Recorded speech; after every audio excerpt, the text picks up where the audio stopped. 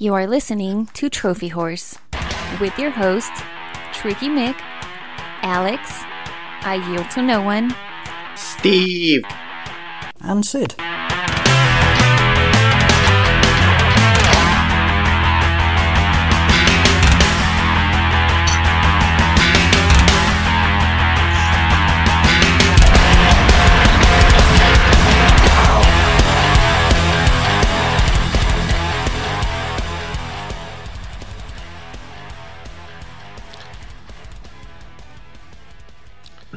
Hello, everybody, and welcome to Trophy Horse. This is episode 464. I'm your host, Tricky Mick. Alongside with me, the man, the myth, the legend. It's Alex. It wouldn't be an episode of Trophy Horrors if we didn't have to reboot two separate computers for two separate people before we start a damn show. He brings the awesome every week. It's I Yield to No One. I'm going through Facebook answering the questions. I don't even... okay. There's probably questions from the listeners, the Trophy Horse Nation, I'm assuming. He's prepping early. Yes. And we have a special guest. He always brings the knowledge. It's Mr. Jeff Hanna. How you doing, sir? I am enjoying some really good leftover fried chicken right about now. Well, that's good. You enjoying anything else? And some sake. Some sake. Yeah. And Jeff was lamenting earlier that he didn't have any sushi to pair with his sake. I don't have the raw fish tonight. I don't know why anybody would eat sushi, but that's a whole other story. It's delicious, that's why. That's why? Wait, Tricky, you do realize there's also cooked sushi, right? There's also deep fried sushi. Uh-huh. Oh, some shrimp tempura? Okay, now, this may be a little ignorance, but I thought the definition of sushi was uncooked fish or raw fish. Nope.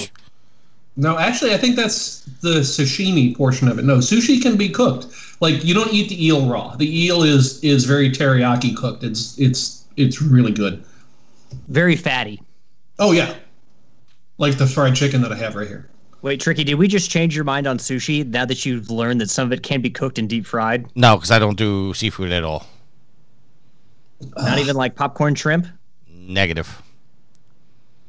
You don't like peanut butter on waffles and pancakes. You don't like popcorn shrimp. Tricky, what do you eat? Pizza. You don't. You don't, though. You eat that flat thing with tomato sauce that they make in New York.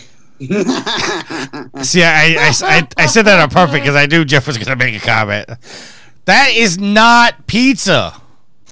What you eat in New York is not pizza? No. Yes, that's what he said, right? What Jeff is talking about is a freaking casserole. It's not pizza. Jon Stewart said it perfectly. I don't want to get drunk and pass out and drown in my casserole dish. It has a slice of sausage the size of the pizza in it. I'm not having this debate with you guys. Because you're going to lose. You're not attacking a New York staple of pizza. Next, you're going to go after the bagels. My brother makes bagels in Seattle. They're good. Coast to coast, Tricky. Okay, maybe. I'm not saying they're bad, but it's nothing compared to a New York bagel. He does a sea salt cranberry that is to die for. I'll have to try it out one time when I go out there for PAX West. I like that the Tricky thinks that all of the best chefs and only the best chefs reside in New York. No. There's certain areas that I will say have better, better foods are made in different places. But when it comes to New York, pizza is number one, and the bagels are top notch. Well, let me ask you, how many different places in the world have you had pizza? 7. You actually came up with an exact answer. Either that or you pulled it out of your ass. I'm surprised. No, because I just counted every state I've ever been in, and I've tried pizza in every state. Can I tell you where I've had the best pizza ever? If you tell me Italy, I'm going to cry. No. Okay. China. Really? Where it's originally from. One of my volition outsourcing trips to China, I think my last one, a friend of mine from college, her husband ran the Michelin tire plant. I was in Shanghai. The town they were in was about 60 miles northwest of Beijing. And I was there for 2 weeks, and so they flew me up over the weekend. And the first night I was there, they took me to this Canadian expats pizza place. and it was quite literally the best pizza I have ever had. This Canadian expat in the hinterlands outside of Beijing made some killer pizza. If I ever make it out there, I will try the pizza. All right. First things saying, obviously, Jeff's going to be on the show, so the knowledge is going to be brought, which is always a good thing when we have Jeff on the show. We didn't invite him on just to talk about pizza and sushi? No. I was enjoying my sake and playing Control, and Tricky's like, man, my subscriber numbers are going down, and they always spike when you're on the show. Could you help me out? So I gave him my Venmo address. That sounds like him. That's exactly what I said. Also, that sounds like our show too. Also, as the listeners should know, hockey season's back. So if you occasionally hear a big ass horn going off, that means the Rangers have scored. And yes, you won't hear it at all. Oh, you know what? You're probably not wrong there. But the Rangers are playing the Penguins right now, and I'm watching the TV off to the side, so I'm going to be slightly distracted, but I'm going to focus on the show. But if you hear a big-ass horn, it means the Rangers scored, and then you're going to hear Yield do this. I hate you, Yield. I really hate you. What do you think I am? Some kind of animal that does stuff on command? Dangle a little treat in front of me, and I'm going to bark? Oh, I thought the Rangers had scored. I was about to say, you better do it now. All right, so let's do our updated trophy count. I am level 603, total trophies of 13,708 with 250 platinums. Alex? Level 439 with a total trophy count of 7,144 and a platinum count of 108 in 107 games. Yield? Newly minted 433 with a trophy count of 6,903. And a nice shiny new platinum of 113. What's your new platinum, sir? Ghost of Tsushima. God bless you. And Sid is level 511 with total trophies of 10,077 with 173 plats. Jeff? Numbers are arbitrary and imaginary? Okay. So let's get into what we're playing. Jeff, what have you been playing? I just recently finished the latest DLC to Graveyard Keeper, Game of Crones. At least I think I finished it. The previous DLCs have had more of a finale. I have been still playing Sea of Thieves. I am trying my best to get through Red Dead Redemption 2. What chapter are you, Alan? I just got through the, hey, we're going to throw a shipwreck in a You're Washed Up in Cuba chapter, which I don't want in my cowboy game. Yeah, that was kind of luckily it's a short chapter, but it was kind of a waste. Yeah, and then I got back, and now I got the disease, which... Is that the scurvy? No, I got the turb. I got the tuberculosis. I mean, you know that your character, going into it, if you've played Red Dead Redemption, you know your character in Red Dead Redemption 2 is going to take the dirt nap by the end of the game, because in Red Dead Redemption 1, you hunt down the gang from Red Dead Redemption 2 and kill them all. And you don't run across the character from Red Dead Redemption 2 in the original Red Dead Redemption. So you know going into it something's going to happen. So clearly getting the turb is the way out for the story writer on this game. Man, of all the ways that a video game character has gone out in history, like tuberculosis is this one. It seems like a little bit of a, I don't know, like kind of like a bland way to go out. Well, I'm hoping maybe I go out in a blaze of glory because I've got the tuberculosis. I don't know. I'm not there yet. I'm poking around, and this isn't quite New Orleans. But I don't know. I'm having trouble with that game. It doesn't. The original RDR. I shouldn't say the original because the original is Red Dead Revolver. But RDR is one of my most favorite games ever. Like, I love that world, and I love that I know where I am in that world. I can get from point A to point B without looking at the map. And RDR2 just didn't. They futzed with the formula a bit too much, I think, and it just didn't grab me. So we're talking Anchorman 2, right? Yeah. Like I don't need to eat to keep my cores up, because if my cores aren't full, then my health regen doesn't happen. Like there's just two, and I don't need to brush my horse to make it happy so it runs faster. Like these are things that, yeah, okay, it's an interesting mechanic, but overall it's all this stuff that just removes me from the core game loop, and I just didn't care for it.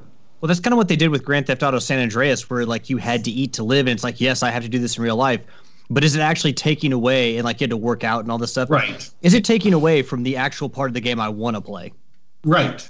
But I did like in San Andreas, they made it funny because if you just ate donuts all the time and never worked out, your gang would start to make comments about how fat you were getting. And they weren't nice comments. But yeah, it's just like there's a balance in an open world game between gameplay and verisimilitude. And I just feel like the needle swung a bit too far on RDR2.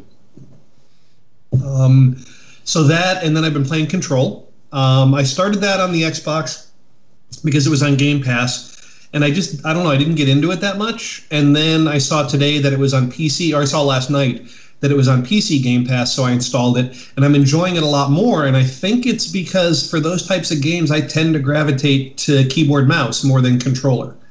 I think it's just an input system problem with me.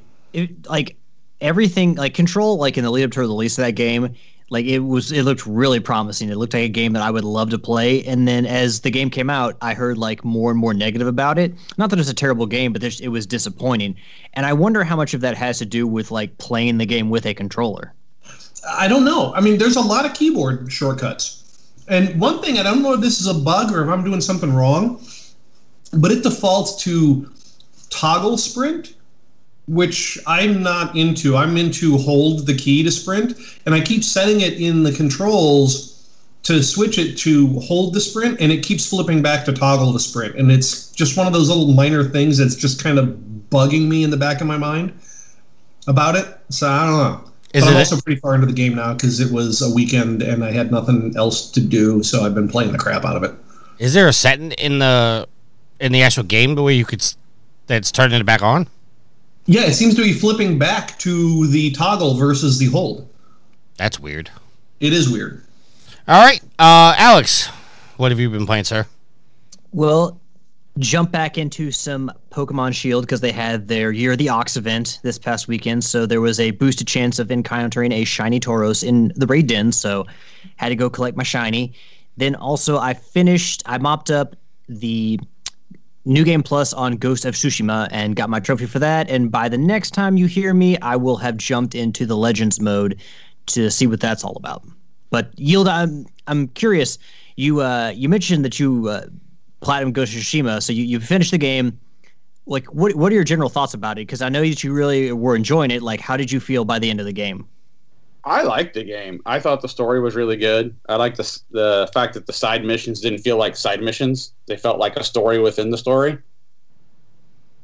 So, well, if you go back and play New Game Plus and you're trying to get the trophy where you just complete all of Jin's journey missions, it's a surprisingly short game. So, I mean, a lot of the Tales of Tsushima, like, they definitely help beef it up. But like you said, they almost feel like main story missions instead of side missions. Because I was going to say, you said you beat the New Game Plus. I was like, that's pretty damn quick for you. So it could have been that long. He probably just focused on the story missions. Yeah, like the main story missions, Jin's journey, that's all you have to beat. You don't have to, get all the collectibles. You have to do that. So if you're just doing those core missions, like you can get through the game easily in less than a week. But all the other missions and the collectibles and everything and just exploring the world, that's what's going to, my first playthrough is 50, 60 hours. So that's what's going to get you at that point. All right. Yield, what else besides Ghost of Tsushima? Well, I'm starting now. Alex was going. Oh, I finished talking, Yield. That's why I tried to transition. Okay, I got you now. I got you. Well, Tricky was making it sound like I was going on for a while. I'm like, I had no. You said you got the platinum. That's why I said what else you've been playing. So, Ghost of Tsushima, Rocket League, World of Warship Legends, Just Cause 3, and at my buddy's house the other night, we were playing Just Cause 4. Just Cause 3 is the best Just Cause. Absolutely. Will not disagree with that. Although I do like, for Just Cause 4, I do like some of the weapon options, how they have secondaries. I think that's pretty cool, but other than that, as a whole, Just Cause 3 is way better than 4. The world building 3 is better. The not having that weird meta game of moving your army pieces around to advance the front. Again, an interesting game mechanic, but distracting me from the core game loop of what a Just Cause is. which is I'm a singular dude running around causing mayhem. Oh, absolutely.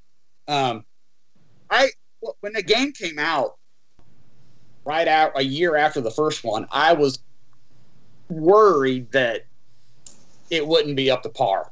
Mm-hmm. I mean, it's still enjoyable, but you're right. The third one is a far better gaming experience. I was playing the third one, and I had some sort of Volvo 1800-esque / early Aston Martin type of car, and I'm just tearing through the countryside, and I just come over this hill, and it's just like a field of wheat on one side and a coastline on the other, and I'm like, I'm playing every 60s James Bond game that ever should have been made right now. It was just gorgeous. Did you sail off into the... We don't get into my driving skills in game. Okay. All right, I got you. I mean, you said you came, with hauled through the countryside. When you went up and over the hill, you may have went either into the hay or into the wheat field or off into the coastline. I appreciate that Rico has an unlimited number of parachutes on his back. Let's put it that. We heard you, Tricky. Okay, thank you. Once or twice. I was just trying to see because the goal horn went off and it didn't spike. So I was like, is my microphone working? You guys didn't hear the goal horn, right? We did. It went off in error, though, I believe. No, it went off. Rangers are now up 1-0. All right, so I have been playing. I'm sorry, Yield, are you done? Yes, that was it. Okay. I have been playing Spider-Man Miles Morales due to a controversy in the Facebook pages. So I'm having to replay it. So you're beating it a third time? I'm actually beating it a fifth time.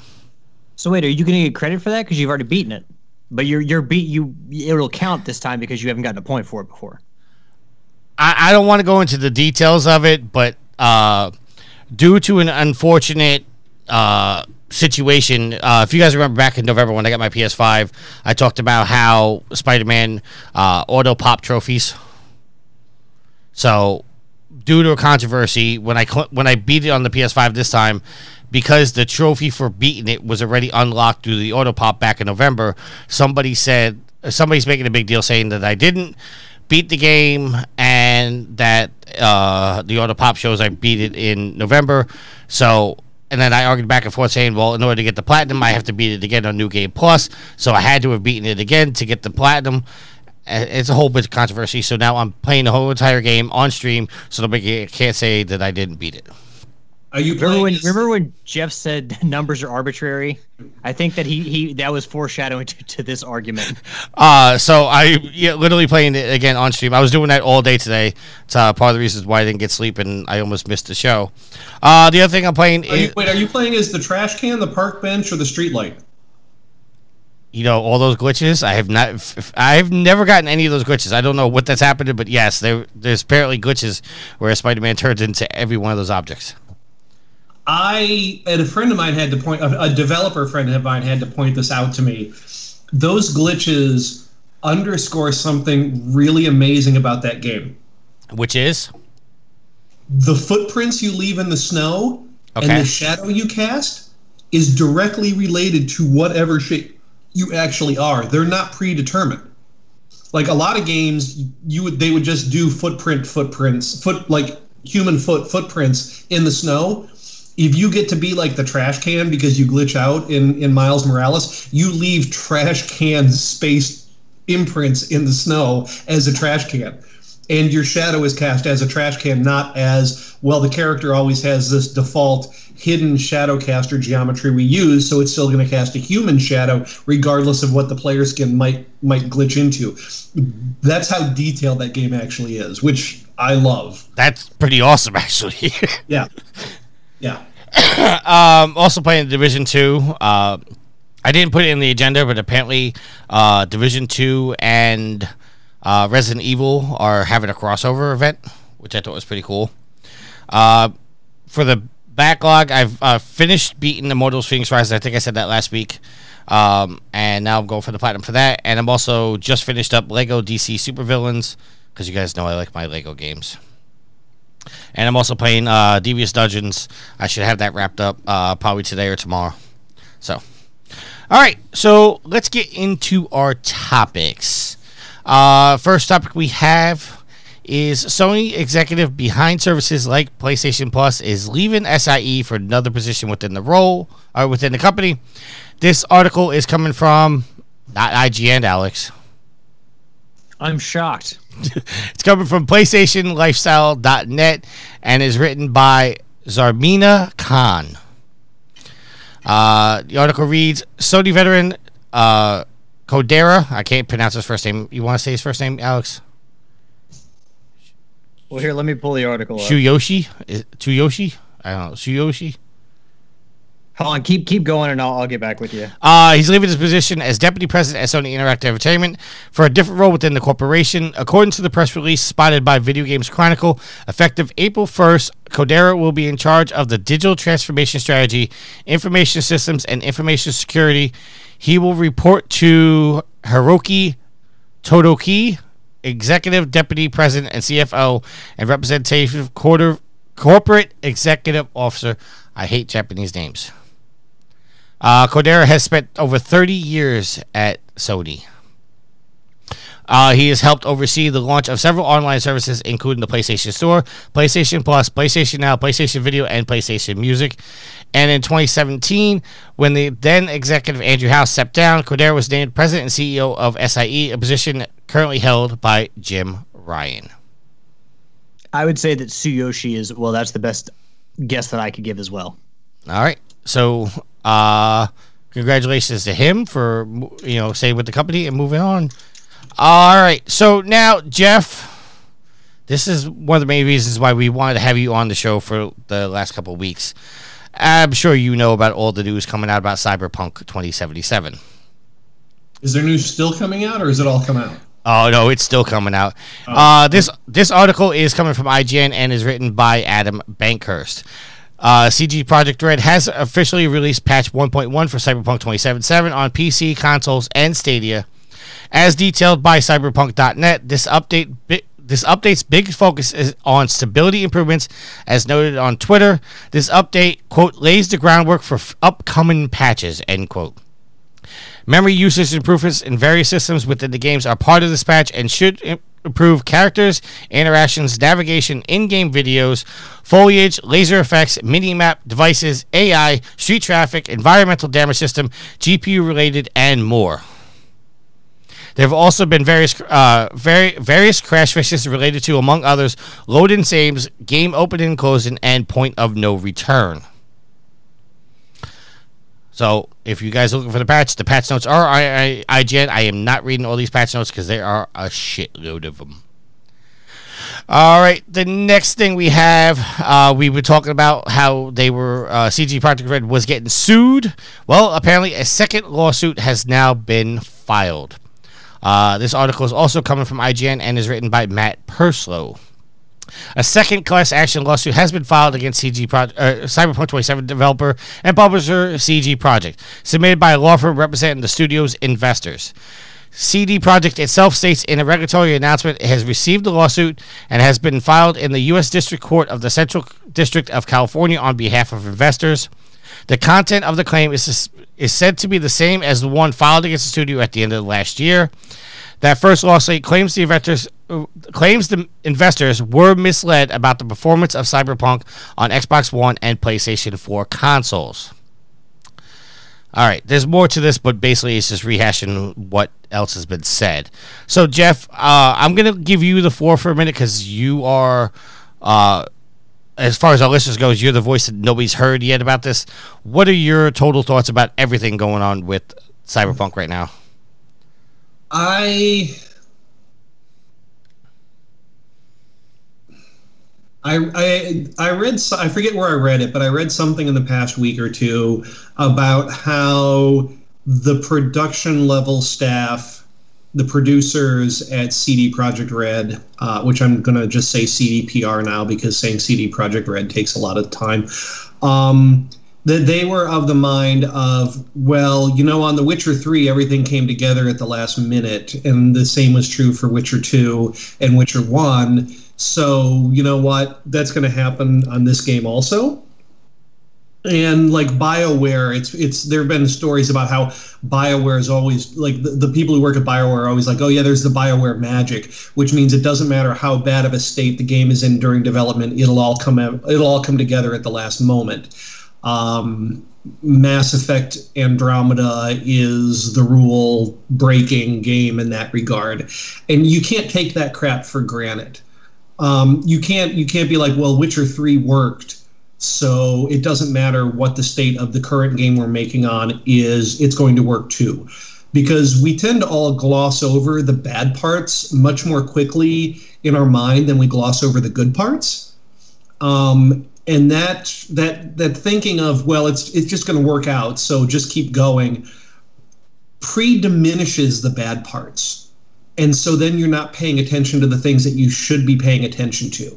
And I don't know how many developers inside of CDPR were raising their hands and going, this isn't right, this isn't going to work. But it certainly sounds to me like they were banking too much on, well, we've had a couple of successful games, so that means everything we can do will be successful. And that's a dangerous mindset to take in any creative industry, especially one as finicky as game development. All right, so now I want to ask you a question, but before I ask you a question, I just want to state for the record, you have no inside information about this or see what's going on with Cyberpunk. This is just, your personal opinion. Like, you don't have any inside information, correct? Yeah, I have zero inside information. Full disclosure, I have mentored one CD Projekt Red employee on a GDC talk that was probably 4 years ago now. But I don't actually have any direct line of communication into that company. I don't have any what I would call industry colleagues or friends inside of that company. I don't have any information other than the same public information that everyone else gets. Okay, so now when I ask you this question, because one of the rumors is the reason why the PlayStation 4 and the Xbox X versions are so bad is because, and this is the rumor, that halfway through production, they started focusing on the next gen with the PlayStation 5 and the Series X versions, and they didn't do Q&A, and that the reason why the last gen versions are doing so bad is because they actually released the next gen versions for the last gen consoles, and the last gen consoles can't keep up with the memory rendering everything properly and all that stuff. Does that sound viable, or does that sound believable, or is that just total horseshit? It certainly sounds believable to me, and only because historically, I remember. I mean, I worked entirely in the PC space, doing massively multiplayer online games before I came to Volition 14 and a half years ago now. I'd never done a console game before I came to Volition. And in the PC space, it's very easy for the developers to always request the latest and greatest hardware for the developer machine, which is a dangerous road to go down, because then you're writing for the super minority percentage of hardware that's going to be out there.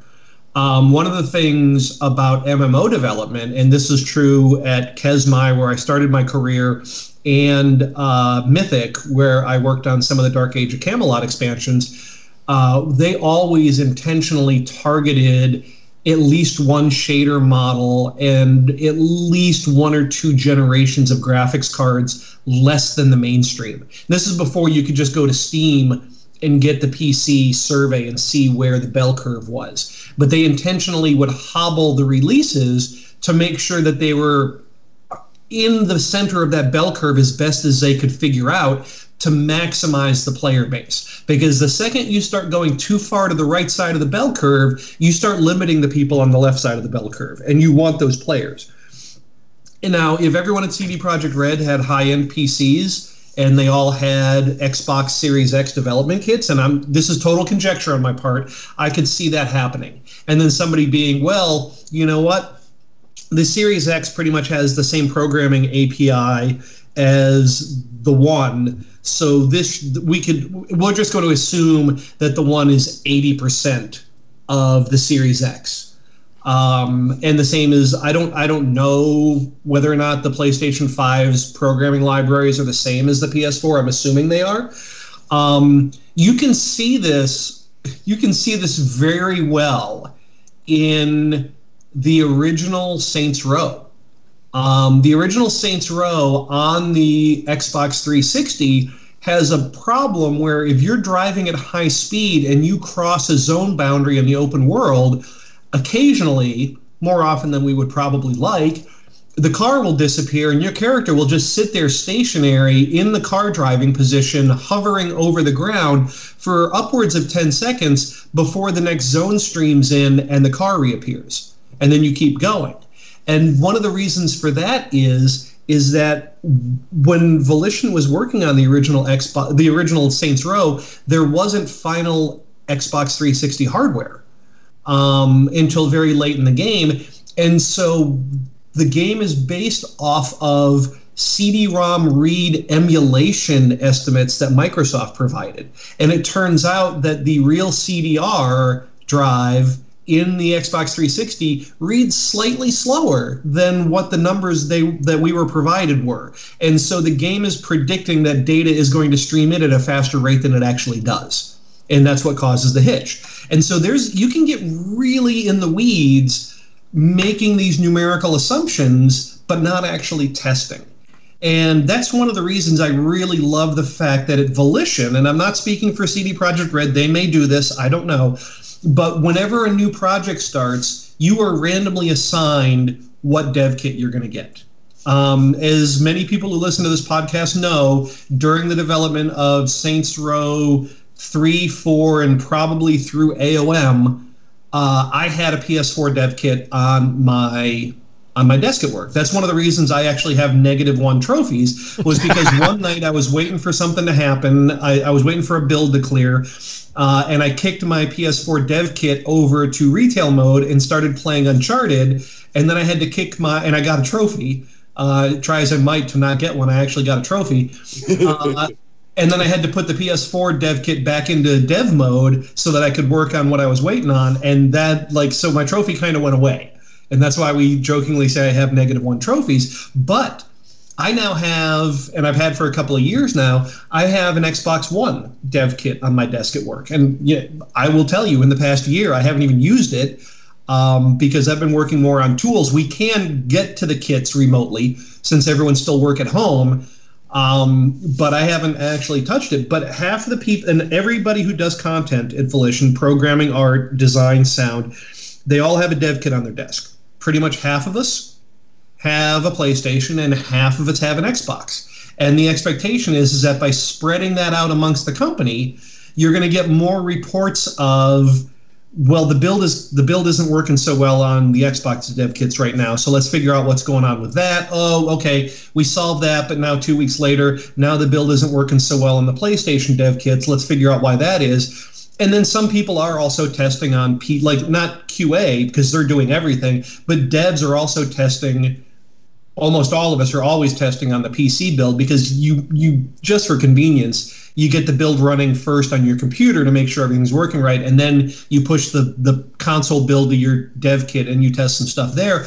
But we generally make sure that we're constantly cycling through all three of our targets to make sure no problem ever crops up, and if it does, we get to it as soon as possible. If you don't do that, if you just say, well, we're just going to work on the PC, and at the end of the day, we'll just make the platform ports off of that because we can just do that in a build process, you're going to have problems. And it feels, and again, my personal opinion, it feels to me like maybe CD Projekt Red was focused too much on the new consoles to the detriment of the now last generation consoles, which is kind of short-sighted right now in my mind, because it's always interesting to want to make a new generation console seller, but right now the numbers are in the last gen. There are far more PS4s and Xbox Ones out there than there are Series X's and PS5s. So it's a very short-sighted move in my mind. All right, so I have a quick follow-up. If it is true that the reason these games are having the last gen versions are having the problems with the memory, is it recoverable on a technical, or is it they just gonna have to rework the whole entire thing and release another version of this? Everything's recoverable. It's all a matter of degrees. I mean, look at how much No Man's Sky, which is kind of the current touchstone for this problem, look at how much No Man's Sky was promoted and all of the things that they promised in the year or so leading up to release. Heck, the owner of the company was on the Stephen Colbert Show pushing the game. Correct. And it came out and it had nothing that they promised. And it was a real pariah in the industry. And it was a real pariah with the public. And Hello Games has worked on that thing now for 2 years post-release. And No Man's Sky now is a super compelling game with a lot of content in it. And they really came back from that. It's not an easy thing to do, for sure. Memory problems are addressable. I mean, a lot of it is going to come down to what memory is being starved. Is it video memory or is it system memory? If it's video memory, you can do the super awful, well, we're just going to crank down all the texture resolution by half and we're going to crank down all the models to the first LOD distance, right? And boom, you cut off the high end, you're probably going to hit your memory targets. Is the game going to look as good as you want it to? No. So it takes a lot of surgical planning to do that type of stuff, but it's not an insurmountable task. It could be a big patch at the end of the day. It could be a big out-of-pocket expense for CD Projekt Red to get those title updates across the board on those platforms.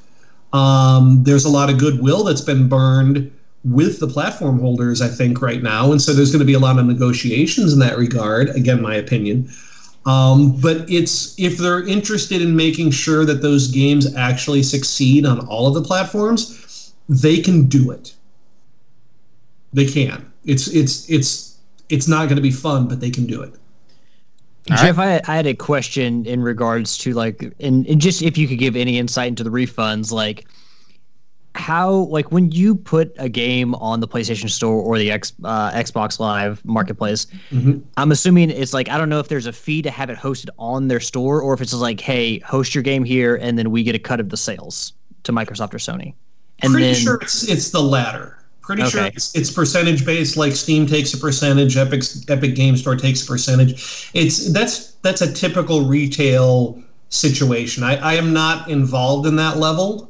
Very few people at Volition are involved in that level. That's going to be the Deep Silver or the THQ Nordic level of things. I know that in the days when we still were mostly focused on physical retail, you paid GameStop. GameStop's going to put your game on the shelf because they want to sell copies of it. But if you wanted prime placement, if you wanted the end cap, or if you wanted the posters all over the GameStop pushing your game, you pay for that. And that's not, I'm using GameStop as an example for all retailers, but you struck a deal and paid marketing money for the prime space in the store. But overall, just having your game in the store, that's a much easier negotiation between the publisher and the distributor. So, I know that digital refunds are particularly new ground, and you may have never dealt with this, especially on the scale of what CD Projekt Red is going through right now, because this is probably new territory for everyone.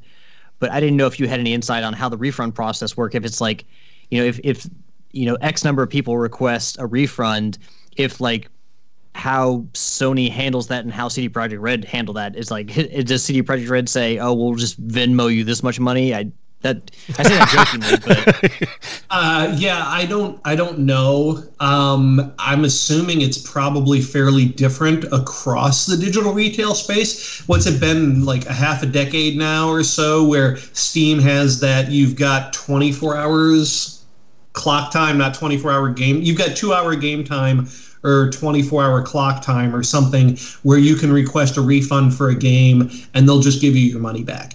Now, on an individual by individual basis, it is probably that the developer doesn't even know that's occurring, because I'm guessing that the short time span there is because you buy a game on Steam, the developer doesn't see the money the second you pay. Steam gets the money the second you pay, but I'm sure because of billing and logistics and banking that they issue their money back to the developers weekly or monthly or somewhere more in a bigger chunk than each individual transaction, because you're going to pay wire transfer fees, you're going to pay credit card transfer fees. There's all sorts of things that you want to mitigate in that. Now, a wholesale, the developer has now told you to call the representatives of the digital store and they're going to give you a refund. That is pretty much uncharted territory at this point. And it certainly sounds, from what I've been reading, that it was not handled well in this regard. Yeah, because I think that when CD Projekt originally said that, they had not talked to Sony or Microsoft about that. I am of the same opinion that they announced to the player base that you can just call and get a full refund before they actually had those negotiations with either digital store. Yes, I think that was a big failure. And I don't remember where I saw it, and I didn't put it in the agenda, but I remember seeing an article saying that Cyberpunk 2077 had the biggest digital launch ever, selling like over 10 million copies, which 80% of that's PC. Yeah, that came out 9 hours ago on IGN. Oh, okay. Good. Yeah. I know that because I opened IGN at the beginning of the show when you guys mentioned something else, and that's one of the headlines sitting there. Oh, okay. I didn't know. SuperData's worldwide digital games market report for December 2020, Cyberpunk 2077 sold over 10.2 million digital copies, with PC accounting for around 80% of those sales. This doesn't surprise me. Who wants to go into a GameStop or a Best Buy right now? But, okay, let me cut you off a second there. In that article, does it say, because I'm trying to find it right now, does it say if that's after the refunds or before the, or are the refunds? Are people who are playing on PC aren't asking refunds. SuperData notes that these estimates do include the digital copies that have been refunded, but that its data shows that refunds did not substantially affect the game's aggregate sales. Quoting from the article, so that we, just make sure we're attributing correctly. This is on IGN, written by Adam Bankhurst, updated today at 9:21 a.m. I'm assuming that's Pacific time. You figure since, the digital side wouldn't be hurt that much by refunds because, like you said, 80% were PC copies, and the PC is like the smoothest running version. Right. Yeah, I would be, and we're never going to know these numbers. I would be interested to know how many people actually took the offer for the refund. And people need to remember, you log on to Reddit, or you go to the game forums, or you go to the Xbox forums or the PlayStation forums. What you're seeing there is the vocal minority of players. You're never interacting with the vast majority of players in those forums. So those forums very well could be, I haven't read them for Cyberpunk 2077, those forums could have been chock full of people demanding refunds and saying they're going to boycott and all that stuff you get, but that doesn't mean that the entire player base is doing that. Absolutely. Quite a few people are going to put the game in the console, the last-gen consoles, start it up, it's going to be not good, and they're just going to wait. They're just going to put it on the shelf and move on. And they may not even know to check the forums to know that they can get a refund, right? That's true. So I'm guessing that the refund numbers are probably far less than any of us expect. I still laugh at the people that wanted the refund, but still expected to keep the game. Those people blew my mind. What do you mean I got to give the game back? What, I don't just get my money back? No. Well, to your point, Jeff, I think Sony negotiating with CD Projekt Red to take the game off the store, the PlayStation Store, that would have to speak volumes about Sony's basically okay, we're fielding so many calls, we don't want to deal with this anymore. Again, full on Jeff's opinion here. I don't get the feeling that Sony called CD Projekt Red and had a negotiation about it.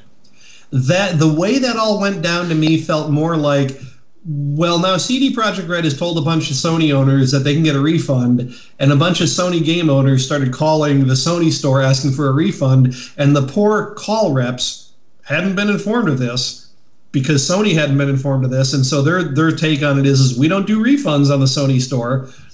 And then Sony was like, we need to do something because now everyone's blaming us because it looks like we're not following through when we had no idea what was going on. And Sony just made the decision to yank it off the store because they didn't like the bad press they were getting about not issuing refunds that their users were told they would give.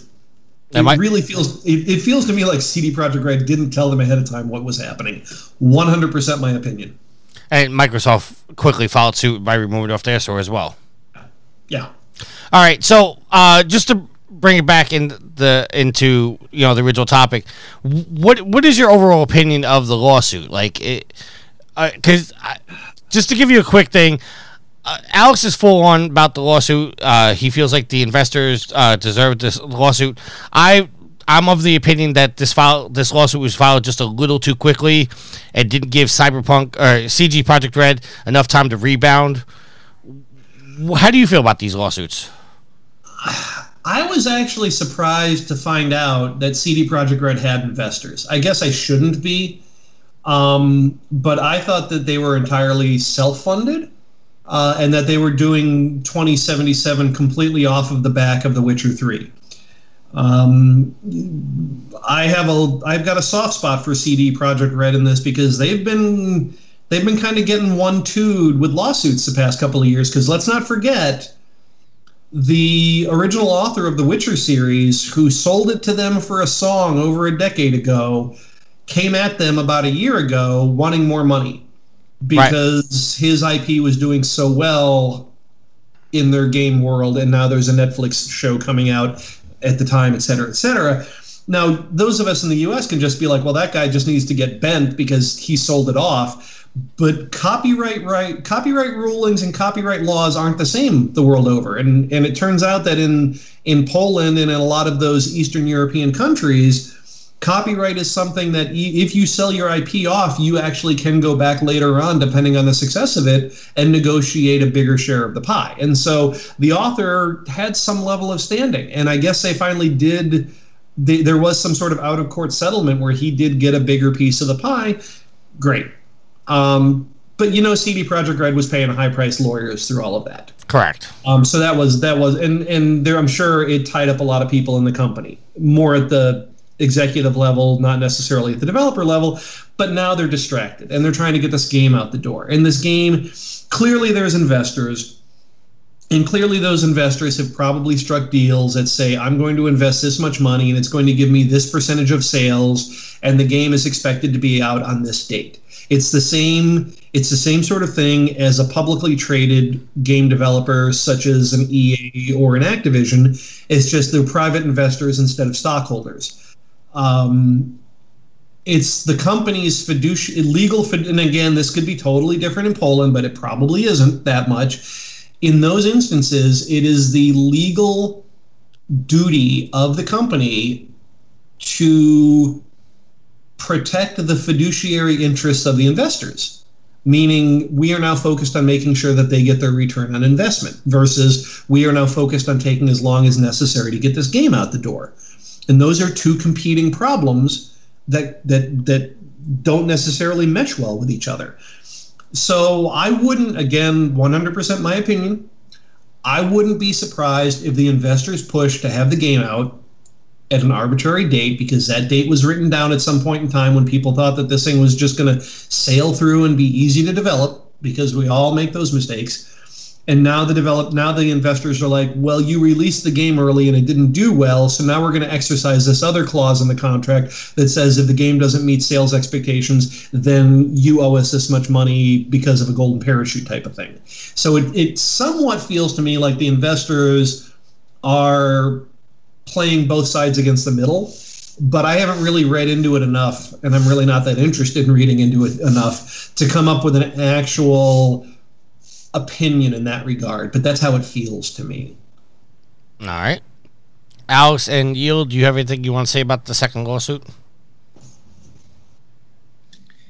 I mean, no, not really. As I've said before, I mean, Jeff said it himself. They have a responsibility to protect the fiduciary, like the financiers, the people who give them money. Like, it is their job to do the best possible thing they can to protect that. And I think the first lawsuit in particular was regards to, hey, you guys, it seems like there was a lot of, and even the company itself said that they were negligent with the release of the PlayStation 4 and Xbox One versions. And it seems like that lawsuit is at least grounded in, hey, you guys didn't take care of our money because you misled everybody. That's what I read the first lawsuit to be. And that's what's spawned me and Tricky kind of going at it head to head on the show about it. Yeah, we kind of got a little heated. Yield, anything you want to say? Nope. God bless you, sir. All right. So, I'm just going to finish this out with a quote from the ever-present Shigeru Miyamoto. A delayed game is eventually good. A bad game is bad forever. It seems way too many developers and publishers don't take that to heart, and they rush a game out before it's ready. Take the extra time and make it good, and then you don't have these problems. It's money well spent. It's not throwing good. In most instances, it's not throwing good money after bad. I always like to pair that quote with, it was about 4 years ago now that I read this really interesting article from the head of Activision Global Marketing, which basically said, it doesn't matter what you think about the game, you throw as much money as you can behind marketing it. Because at some point, you will hit we're at least going to make our marketing money back. So why not throw all the money we can at marketing it? Because that's a zero-sum game for us, and it will drive sales. And so many companies will put their games out for early review and get a bad review score back, and then make the short-sighted thought process and conclusion of, well, we're going to slash the marketing budget because this game's not worth it. And that, it turns out, is the wrong take. Now, granted, Cyberpunk 2077, I don't think they skimped on the marketing budget whatsoever, but take the time to make a good game good and then throw as much money as you possibly can behind marketing it. These are some foundational things that the industry needs to learn. Always work to your advantage. Jeff, I know that you said you were finished on that, but I did have one more question. It seems like with Cyberpunk, they delayed it more than a few times, and then eventually released the game, at least the PlayStation 4 and Xbox One versions before they were clearly, should have been released. Is there ever a point for developers and publishers where you say, we can't develop this, or we can't delay this anymore, we just have to release it, and then, is there ever a pressure where you just we have to release this, even if it needs, patches and whatever? Oh, sure. Absolutely. And I think it's a bigger pressure for publishers that are publicly owned, because once you get into publicly traded on the stock market, you are under so many SEC rules about finances and accounting, about you have to, at the beginning of every financial quarter, issue an estimate for what your profit or loss is going to be that quarter. You become beholden essentially to the people playing the stock market. And so if you say that you're going to release a game in a certain fiscal quarter, it's a very bad thing for you to then come back and at the end of that fiscal quarter in your conference call to your investors say, well, we didn't release that game. They're not going to care that you held it back because you're going to make it better. They're going to care that, well, we made investment choices based on this, and you didn't follow through, and so now our investment choices are at risk. So yeah, that's always a constant problem.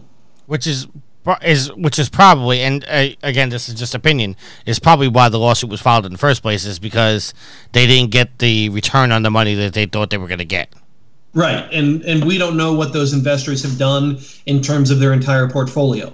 They may have pre-spent what they thought the profits were going to be investing in other things in the stock market. That's information that we are unaware of. But it comes down to essentially that, though. You told us this game was going to come out this quarter, and you made estimates to us when we signed this paperwork that this game was going to do at least this well, and it didn't do that well. So now we have a problem with you. All right. Let's move on to our other topic, because we're actually approaching the hour mark now. I'm going to step away for just a second. I see that the stove has been left on. I'll be right back. Sure. Activision has merged Blizzard and Vicarious Visions. Vicarious Visions, if you don't know, is the developer of Tony Hawk 1 and 2, Crash Bandicoot Insane Trilogy, and much more. This article is coming from IGN and is written by Adam Bankhurst. As reported by GameIndustry.biz, the Vicarious Visions team of about 200 people will now be employees of Blizzard and are, quote, fully dedicated to the existing Blizzard games and initiatives, end quote. This means Vicarious Visions will no longer be creating games as a lead developer. After collaborating with Vicarious Visions for some time and developing a great relationship, Blizzard realized there was an opportunity for them to provide long-term support. End quote, a representative said to GamesIndustry.biz. However, Activision Blizzard did not reveal what the team will or has been working on going forward. Vicarious Visions studio head Jen O'Neill has been promoted to Blizzard Executive Vice President of Development and will now be part of Blizzard's leadership team and report directly to the Blizzard President, J. Allen Brack. Alex, one of your favorite games, The Insane Trilogy, being absorbed into Blizzard. What's your thoughts and opinions on this? Well, Vicarious Visions, I think they said that they had been, they were, I can't remember what year they were founded, but they were bought by Activision back in 2005, and they've been making, very quietly, like very, very good games for a long time. And Vicarious Visions has been one of the studios that's been really steady for Activision throughout all of this. So I'm surprised that they're, essentially they're taking away, by merging them into Blizzard, they're taking away their position as a lead development studio, and more like, I guess it's a kind of a vote of confidence, because saying, hey, we have a lot of great development teams here. Toys for Bob did a really good job on Crash 4, but maybe they feel comfortable with the amount of development teams they have in house, and then maybe they're just like, hey, you guys are one of our primo development teams. We need you guys to go help Blizzard with whatever they're doing. And I mean, I guess a vote of confidence for Vicarious Visions, but also for their own studios. So I mean, it's surprising that they're taking away basically that they're not going to be heading up any games, at least for the foreseeable future, on their own, because they have been such a quality studio. But I mean, if this is the best place for them, I mean, I guess Activision is pretty good at making money, so you would think that they generally make pretty good decisions when it comes to their bottom line. Well, coming from another article from IGN and Adam Bakers, reportedly Vicarious Visions is being brought into Blizzard to work on a Diablo 2 remake. Which, I mean, I don't know. I guess Blizzard, working on constant content for World of Warcraft and other projects they may have, if they, has decided they were going to make a Diablo 2 remake, then maybe they needed extra hands on deck and they needed the extra help. All right. Jeff, are you back? I am. Okay. What are your thoughts on Vicarious Visions being merged into Blizzard and then possibly working on a Diablo 2 remake? I'm still, this is all still kind of turning over in my head. At some level, I'm very sad about it, because Vicarious Visions is a great name. It was a good studio. It's just, ever since the Skylanders thing disappeared, they've kind of struggled to find their foothold again. I just pulled up basically their discography, and since the last Skylanders shipped in 2016, the only thing on here is they worked on the Crash Bandicoot Insane Trilogy, they worked on Destiny 2, and then they worked on the remake of Tony Hawk's Pro Skater 1 and 2. So they haven't found their own IP yet. And they haven't found their own IP in almost half a decade, and that's probably an issue for them. Now, I don't know if that means that they've pushed a lot of ideas up to Activision, and Activision has shot them all down, or if they were just told at the 2016 timeframe, you're no longer going to be making your own IP, you're going to be working as a support studio. Now, if that's the case, and there's certainly nothing wrong with being a support studio. A Certain Affinity in Texas has made a huge name for themselves and have worked on some really, really good games being a support studio for other developers. They're working on their own stuff now, but Halos and Call of Duties, there are so many big franchises where Certain Affinity has had a huge hand in it. And they're just kind of out there in the background doing that stuff. I'm sorry to cut you off. Are they pretty much like a Blue Point where they just remake other people's games? No. They're a co-developer. Okay. Well, that's how they started off. Many of the original Halo multiplayer maps were done by Certain Affinity, not by Bungie. It says here that Vicarious Visions had a huge hand in Destiny 2. That's not that they did some sort of remake of Destiny 2 in 2017. They took on a big chunk of making Destiny 2. We may not know exactly what that is, but that's what they did. And there's a lot of studios out there that do that are sort of the kind of the helping hand studios.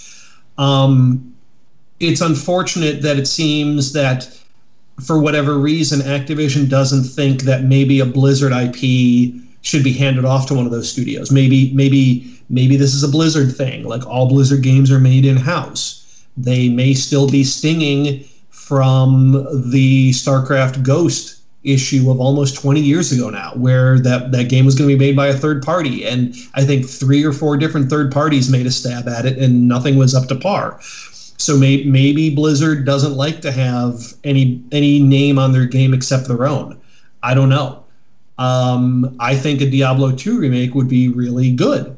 It'd be a lot of fun. And I know that Blizzard is being very open right now about the fact that they have this huge team on Diablo 4. I mean, heck, they got the Gears of War guy. They got Rod Ferguson to EP that and jump ship and move to a different company. So that's big. That's huge. You know, maybe they're going to be doing a StarCraft remake. I mean, they did StarCraft 2, and I guess they got it to completion from what they wanted with all 3 races and everything, but they've not made mention of a StarCraft 3.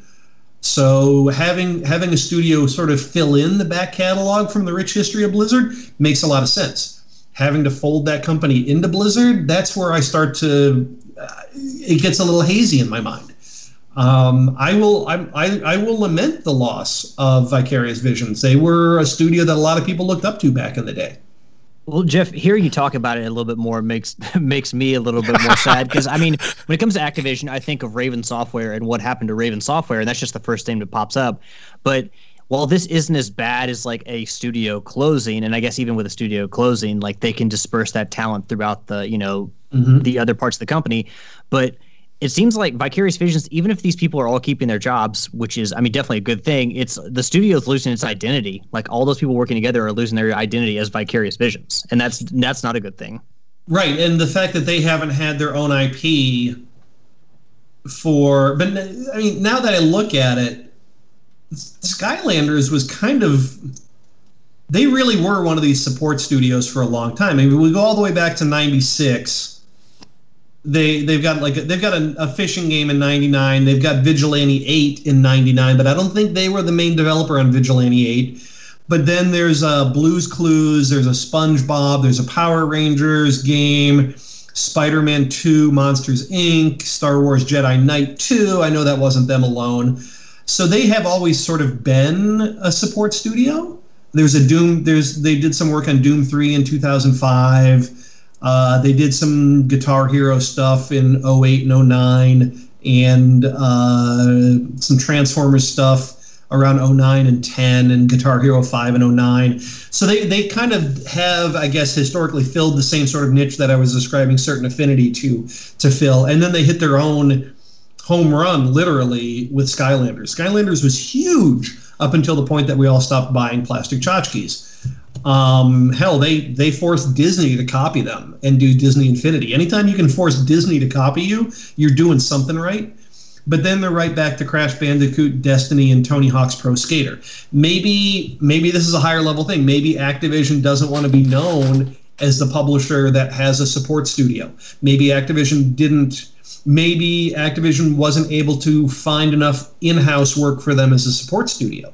Because before Skylanders, they're probably all over the map in terms of publishers and developers they worked with. I don't know exactly when Activision bought them out. Probably sometime during the Skylanders time frame, because they wanted that Skylanders bag of cash.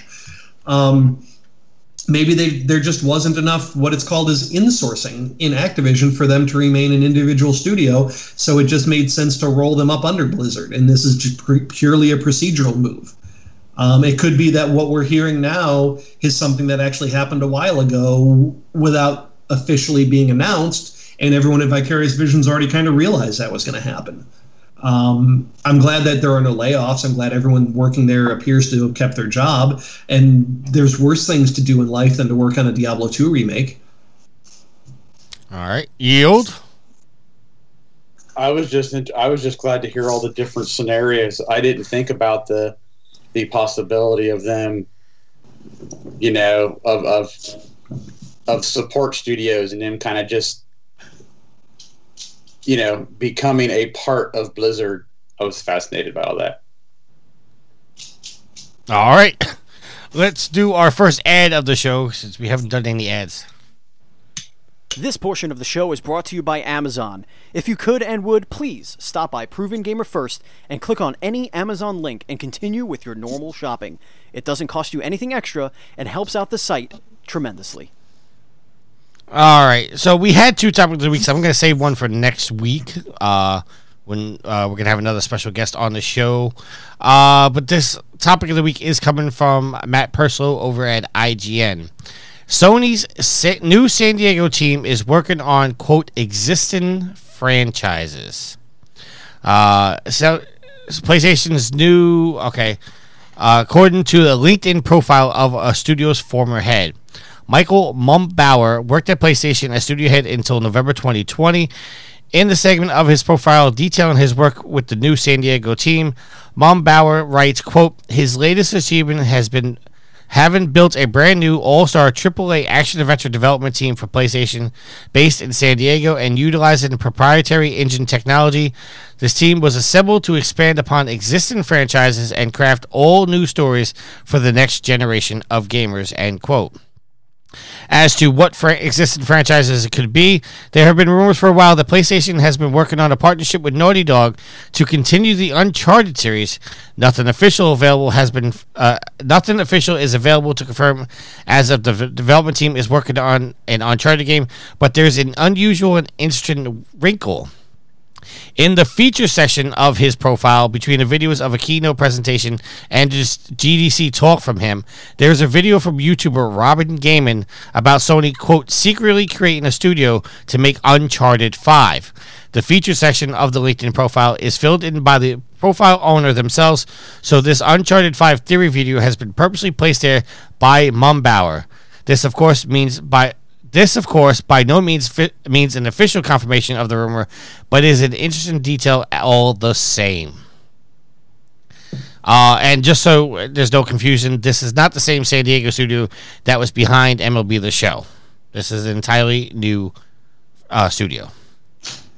So, Yield, I'm going to go to you first. Does this mean we are getting an Uncharted 5? God, I hope not. Are you done with the Uncharted series? For a while, yeah. I mean, like we've said on the show before, 3 was the perfect ending. 4 you didn't really need. But they still wrapped everything up, and I liked the pirate theme. But I'm good. I don't need any more. If you do Uncharted games, you could see they went with the Chloe story arc. Lost Legacy. Lost Legacy.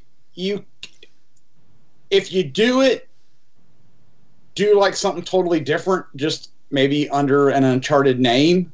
But to me, Nate, Elena, Sully, they've had their moment. They're retired now.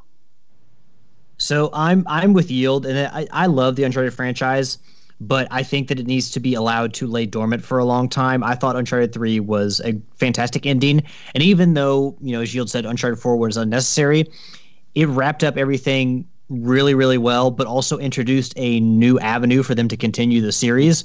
I won't spoil anything if you haven't finished the game, but, I mean, there's a movie coming out starring Tom Holland. If we see that within the next year or 2 years, who knows? I think it was reportedly delayed recently. But, I mean, it's been a while since Uncharted 4, but with this new movie, it helps keep Uncharted fresh in people's minds. So I'd say let the franchise lay dormant. And then if you want to continue where Uncharted 4 kind of the little opening that left you, continue that maybe 2, 3, 4, 5 years down the road. But let the franchise sit as it is, and then just let the movie come out and let people enjoy that, and let that be the Uncharted franchise for now. Because if we're talking an action adventure game, that obviously takes out Twisted Metal, that takes out stuff like Sly Cooper and Jak and Daxter. I don't think Siphon Filter. I don't think that's going to be in Siphon Filter either. So MotorStorm's not coming back. You just broke Yield's heart, by the way. He already knows it's not coming soon. It's not. Yeah. He's prepped after so many E3s of it coming and going and nothing on that front. Yeah, but that's not going to stop him come June. He's going to predict it again. Absolutely. But when you think about Sony's studios and the games they have made or they're making, like Resistance: Fall of Man, this is not a new entry in that if it's an action adventure game. So what really else could it be besides Uncharted? But I like Yield. Like, I'm a huge fan of Uncharted. I just wish they would kind of leave that franchise alone. And I'm with you too, because it'd be interesting to see the Uncharted franchise go in a different direction, like they did with Chloe and Nadine. But there's something to me, because I got that weird thing, like to see the Uncharted series move on without Nate would be a disservice. So as much as they don't necessarily have to focus on him, because they, in fact, introduced somebody else who could take up that mantle. Well, that's what I'm saying. Totally new group of people you're following. You don't reference anything to the original 4 games, because then they can't not do that. No, they have to. I know you can't, but then you start getting murky, and then you start getting people that want to fill in the gaps. And if you got a different studio doing it, it can all go bonkers. As Sully gets older, there's only so many times that I can believe that he can win fist fight after fist fight in a bar. All right. Well, all right. This idea just popped in my head. What if this game is being made to coincide with the movie? You just hit the nail on the head. Oh gosh, those are never good. They're not, well, and maybe not coincide, but think of it this way. We have 4 Uncharted games. They run on the last generation platform. We have a movie coming out with Spider-Man in it. We need to capitalize on this. This could expose Uncharted to a lot of people that don't know about it, that may want to run right out and buy a PlayStation 5. We better have an Uncharted game ready for them. Now, I'm not saying it's going to be a game that tracks with the movie, but it would be a dumb move, in my estimation, for Sony not to have a current gen Uncharted game on the shelf ready to go when that movie hits. Because if they don't, they're leaving money on the table. But since Tom Holland is a younger guy, and you would assume a younger version of Nate, is it Uncharted 5, or do we do a prequel that happens before the first Uncharted? You just call it Uncharted. Pre-Golden Abyss? Well, okay. I could do that. I think you guys are reading into this a bunch of stuff about trying to tie it into your fandom from Uncharted, and I think Sony would be smart to not do that. It doesn't get a number after it, and it doesn't necessarily fit within the existing Uncharted timeline. I mean, no one is going to sit out there and say that other things haven't happened in the universe of Uncharted, even with Nathan Drake, outside of the 4 stories that have been told. There's a lot of you can retcon in whatever story you want in any story universe you want. Novelists do it all the time. Games do it all the time. I mean, I worked for a company that at the end of the 4th installment of the game, we blew the flippin' planet up. That's a hard thing to write yourself out of in terms of corners, right? But it can be done. So you have a game on the shelf called Uncharted, with a graphic design of the logo that very closely mimics the graphic design of the logo of the movie. And it has the same game loop that we're used to with an Uncharted, says someone who only played it for about 4 hours once, that follows the idea of what a main character does in terms of a game loop in the movie, but doesn't necessarily track the story of the movie, we hope. And you have that ready to go. And also, is it a reboot? Not necessarily. Is it another Uncharted story? Yes. Does it fit within the other 4 Uncharteds? Who knows? And it's worth noting that it has been confirmed that Tom Holland is playing a young Nathan Drake. Yes. So it's very much possible that this is a prequel of some sorts. Yeah, it could be Uncharted 0. I mean, that would be a smart move in Sony's part. Get a bunch of new people hooked on Uncharted 0, and then have Uncharted 1 through 4 remastered for the PlayStation 5 and sell them all over again. That's not a bad idea. That would be extremely smart move. It's not a bad idea at all. Because we also know that Naughty Dog right now is confirmed to be working on the Factions version of The Last of Us 2. the multiplayer version. And they don't have Amy Hennig anymore. Well, they didn't have her for 4 either. That's true. That's true. Or she wasn't there for 3, was she? No, she was there for 3. She left halfway through 4. 4 was basically done, and they kicked her out and redid it. Did they kick her out, or did she get a better offer to work on 1313, and then that went nowhere? The rumor is that they kicked her out. Okay. That the rumor is, and again, this is rumor, that her and Neil Druckmann were butting heads, and the studio chose to side with Neil Druckmann over Amy Hennig. That's the rumor. All right. With that being said, we are going to move on to our listener questions. So, Yield, here you go, buddy. Time to check my social media. I love that. It's not going away. Yeah. Just so you know, Jeff, there was somebody wrote in and told us to stop playing that soundbite because it's extremely annoying. No, it's not. That's what we. See? I have another fan. All right, so even though I put a post out there for people to leave questions, Homer decided to make 2 separate posts. So his first question is, what has been your favorite 5 games from the last 2 consoles, meaning 5 from the PlayStation 4 era and 5 from the PS3 era? I'm just going to shorten that down, Homer, just because we're running a little long on time. Let's just name 5 games total, not 5 each. That's too hard for me. I went back and looked through all my trophies, and I picked out 10. I don't know if I can come through 5 on the fly, man.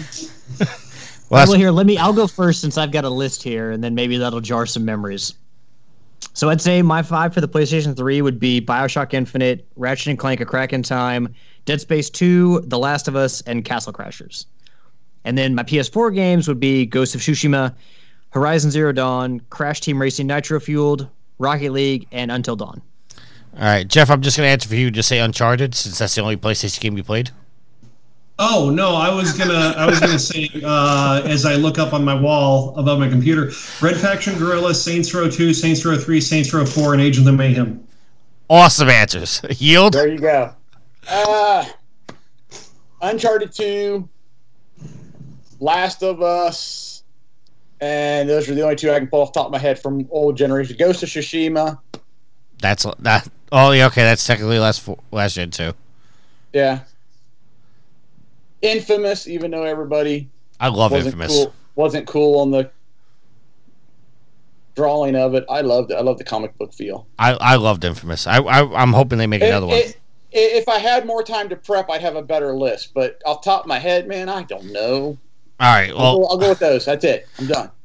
Mine obviously. That's why Homer asked the question hours ago, so you could prep. Well, I don't live on Facebook, man. No, but Sundays you should pop on like hours before the show just to see what the questions are. My answers are going to be the God of War series, obviously. Even the last, most importantly, the last one, which I think was the best of the series. Obviously, you guys know The Last of Us is, my number 1 favorite game of all time. Even though right now I think there might be some competition. I think I like Immortals a little bit more than The Last of Us, which is shocking. But that's, technically that's last gen too, so I can answer that. Infamous series, and I'm surprised none of you guys said the Sly Cooper series. I mean, I do love Sly Cooper, but if I'm going to have to pick between Ratchet & Clank and Sly Cooper, I'm picking Ratchet. Ratchet & Clank every time. Oh, yeah. Really? Sly Cooper's a close second, but Ratchet & Clank. Oh, speaking of Ratchet & Clank, we were talking about the Uncharted movie. Them doing the Ratchet & Clank movie alongside with the game didn't turn out too bad for them. I mean, obviously the movie bombed because nobody went to see it, but the game did pretty good. It was pretty good.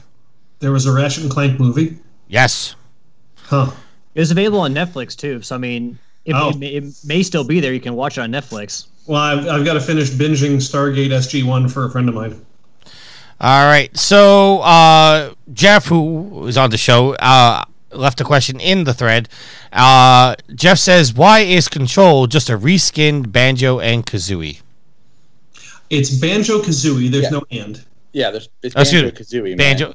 Oh, sorry. Banjo-Kazooie. Hot take. It's a third-person action platformer where you collect items. Control is Banjo-Kazooie. Which sounds fucking great because I love Banjo-Kazooie. Right? And there's even a lone individual who's sort of pulling the strings behind the scenes in all of this. Mumbo Jumbo. Well, I haven't finished Control yet, so don't spoil it for me. Well, yeah, I hate to tell you this, but Mumbo Jumbo is not in Control. I know that. Now, does Control have a map that looks like a male genitalia from top down? No one knows right now. Banjo-Kazooie does. Oh, that would be awesome if it did. The parallels would be Right. mind-blowing. Right? All right. So, I'm just trying to go through this. And then, So you're telling me I can get New Age Banjo-Kazooie on my PlayStation? That's what you're telling me. That's what he's telling you. Yeah. You may have just sold a copy of Control. all right. And Homer has another question. If you could only have one retro console, we'll say PS2 era and prior, for the rest of your gaming days, which console would you choose and why? I would say the Super Nintendo. As much as I love the game libraries for the PlayStation 2 and the 3 and the 4, I think that, you know, a lot of those games that I played on those consoles, I play them once and it's like, hey, they're not easy to come back to because there is so much involved with playing through them. But you back to the SNES, which still looks fantastic to this day. I love the visuals of that console. You got a lot of games like Mega Man X, Super Punch-Out, even Super Mario World, a lot of games, Donkey Kong Country, shit, I could name a ton, that Fox. I could play over and over again. And because of my fondness for like the visual style of that console and just a lot of the games and how I could replay, you know, a lot of them till the day I die, I got to go with the SNES. Jeff? GameCube. Oh, you did answer the thing. All right, so Yeah. I could play Super Monkey Ball, XG3, and Mario Kart Double Dash with friends until the day I die. all right, Yield. Well, hold on, but Jeff, that Don't means you forget- wouldn't have don't access to forget Sea of Wind Waker. Thieves. I realize that. I would be willing to give Sea of Thieves up for Super Monkey Ball. It's not even a fair trade. Really? Oh, Super Monkey Ball is zen. I don't know. The way you talk about Sea of Thieves, though. Super Monkey Ball is zen. All right, Yield. NES. And I am gonna say, yeah, the NES. Is there a particular NES game or games that draw you to that console than anything else? I mean, for me, my answer has always been because there was just one system. So you've got an entire library of games. Well, All the Sega fanboys just cried out in terror at you saying there was one system. yeah, and I was just saying, Well- and the Atari was actually pretty relevant back then at that time too. No, the 2600 No. fallen out of favor by the NES days. You think Yeah. so? The NES brought us back from the crash that the Atari created. Yeah. All right, maybe I'm just misremembering because when I grew up, I was a big Atari guy. Maybe Yeah, but then ET on the Atari happened, and I mean, They it wasn't buried him- only they that. buried him That in was the kind of like desert. the final straw. Yes. and the Atari's coming back, by the way. Yeah, right. They're making casinos. We did just all four of us say that the one console we would have over all others between now and the time that we pass from this earth is a Nintendo console. Yes, we did. Yes, we did. All right, so reader or watcher or whatever you want to call it, Facebook fans, Levi Thomas says the Dreamcast, which Homer then laughed at him, and this is, oh, you being serious. Levi says, oh, when's the last time you carried an ass whooping? And then Homer says, in all seriousness, though I've never played a Dreamcast, I have no idea what kind of gaming experience it offers. Choo Choo Rocket. Power Stone. If no one's ever seen gameplay of Choo Choo Rocket, it is... It's like methamphetamine expressed as pixels, Hey, we know all about that here in Middle America. right? All right. Jeff responded with GameCube, obviously, and just explained his answer. And David Bray left a comment saying OG Xbox because they had all of the Star Wars games. In which Jeff then replied, saying, also the original Mercenaries, which is so much better than the sequel, and Crimson Skies, and he gives a chef kiss. Well, Crimson Skies is an amazing game. Mercenaries would be a good game to bring back. Not gonna lie. You got the original one, not the second one. Well, yeah, the original one, absolutely. But if I remember correctly, you got the platinum in Mercenaries 2, didn't you? Or was that Donnie? That's me. Well, I don't know. Donnie may have, but I did, yeah. No, I just remember somebody on the show making a big deal of it. I thought it was you. Yeah, it was me. I've also got well, no, they didn't have it. Trophies for Mercenary, but I also got it for Saboteur. They made good games, man. I'm trying to blank of who did it, but Pandemic did those. Pandemic, yeah, they made good games. Before John Riccatello bought them and then became the board of EA and then paid himself back for buying Pandemic. Saboteur was underappreciated. It wasn't great, but it was still a really good game. But it was good. Yeah. All right, let's go ahead and close out the show. But before we do, we got to run one more ad. If you're looking for additional ways to support us, you can always stop by our Patreon page at www.patreon.com/provengamer. No matter what tier you decide to support us at, know that it helps pay the bills and is greatly appreciated. And it's the only way to get the newest podcast, Tricky Thoughts, where Tricky sits down and discusses current events, social issues, and much more. All right, let's close out the show with some shout-outs. Jeff, I'm going to start with you, sir. It is Girl Scout cookie season. Buy your Thin Mints, everybody. Do you know? Do you have a hookup? Because I don't. Buy them local. Yeah, my daughter's no longer a Girl Scout, so I need a hookup. Yeah, me too. She's not? No, when she transferred school, she was no longer part of the troop, and then the new school didn't establish a troop because they were a charter school, and they don't allow that type of thing. They don't allow cookies? They don't. Doggone. Well, the original Girl Scout troop she was in was they had their meetings at the school. When the charter school, when she went to a charter school, they didn't allow Girl Scouts to have the meetings at the school. And I don't know if you guys know what charter schools are, but it's like kids come from out of zone, so nobody really lived local. So there was like no central location for them to all to go to, so no troop was ever established. Yep. The troop both of my daughters, my oldest was in and my youngest is in, took the offer and got subsumed into the Boy Scouts, so they don't do cookies. No. Yeah, they do popcorn, right? I guess. Boy Scouts do popcorn, for sure, but yeah, I don't have a Thin Mint hookup this year, and it's kind of rough. I mean, I know somebody. I could reach out to the old Girl Scout troop, and you could order them online, but the shipping costs are freaking astronomical. Yeah. I'll just go to the local Wally World or grocery store and get my hookup there. Yeah. You know what the smart troops do here in Illinois?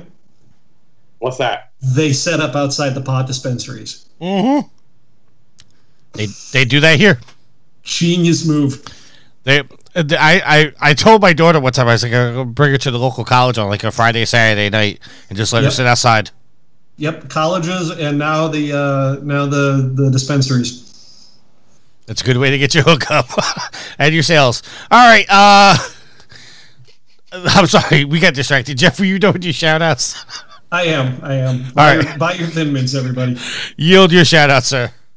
Shout out to Professor Steve. Shout out to Harry Balzania and Prepare to Die or Scum for hanging out and playing some Just Cause 4. Shout out to Tricky and Alex for recording tonight. Shout out to Jeff for stopping his Control binge and to come talk with us tonight. Oh, you're welcome. And lastly, shout out to you, all the pimps and the madams of the whoredom, giving us questions, downloading, interacting. Don't forget Nitro. And a shout out to Nitro for trolling Tricky. That's always funny. Alex, your shout out, sir. Give a shout out to the listeners, the fans, the fuel to the fire that is Trip Yours. Thank you all for continuing to support us, because without you all, we wouldn't be able to expand our influence outward and upward. And yeah, we know how precious time is and that there's tons of content everywhere to consume, and we just appreciate you spend time with us every week. Give a shout out to Tricky and to Yield for recording, and also to Yield for carrying us on Rocket League Thursdays. Again, if you got some free time on Thursday or you're just playing some games and you want to have something going on in the background, we do stream our Rocket League games on Thursdays starting at 7 on twitch.tv/ProvenGamer.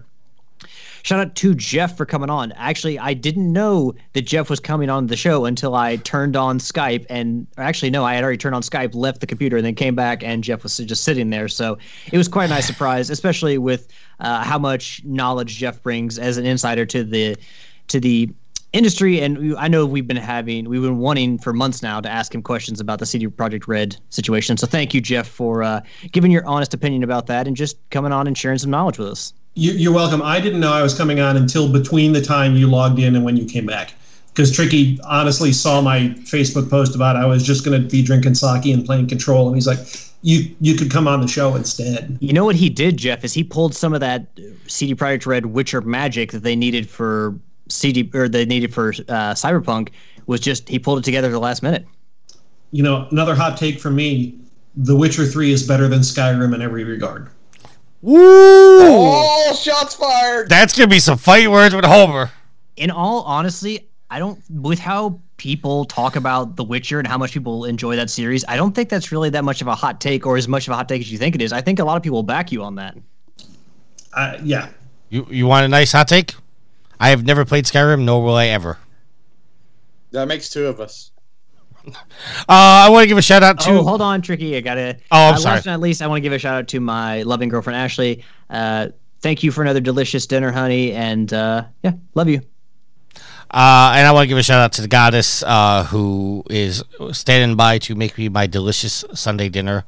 I'm very grateful to her that she has the patience to wait until we're done recording every week to cook dinner when I know she's tired and wants to go to sleep. Shout out! Did you order a triple baconator from Whitney's? I don't eat a baconator. I don't. Is that because of the bacon? I'm very picky about my bacon. I don't let anybody cook my bacon outside of my house because they always burn it. Boy, you're shit talking Wendy's there quite a bit. You're weird, man. Bacon. I mean, unless it's like black bacon's bacon. No, it's black. Like crunch black. Like I'm tasting coal black. It sounds like you had one traumatic experience and you never ever to come back from it. Listen, when it comes to bacon, you get one shot. You fuck up, I'm done with you. Shout out to now you made me curse going into the shout out for my daughter. Shout out to Sweet Mama D, who Daddy loves you very much. Shout out to Nitro for just being there and being a good friend through all of the bullshit that's happening lately.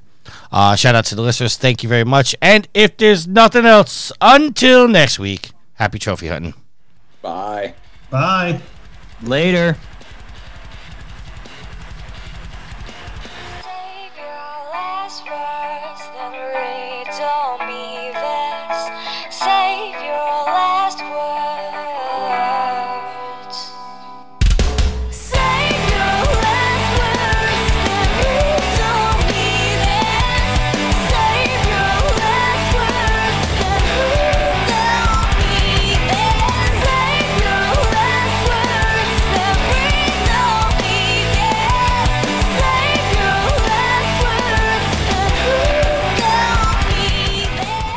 The theme song is Venus by the band Even off their album Zenith. Permission granted by the band and 12 Stone Records. You can find them on Facebook by going to www.facebook.com/evenphilippines.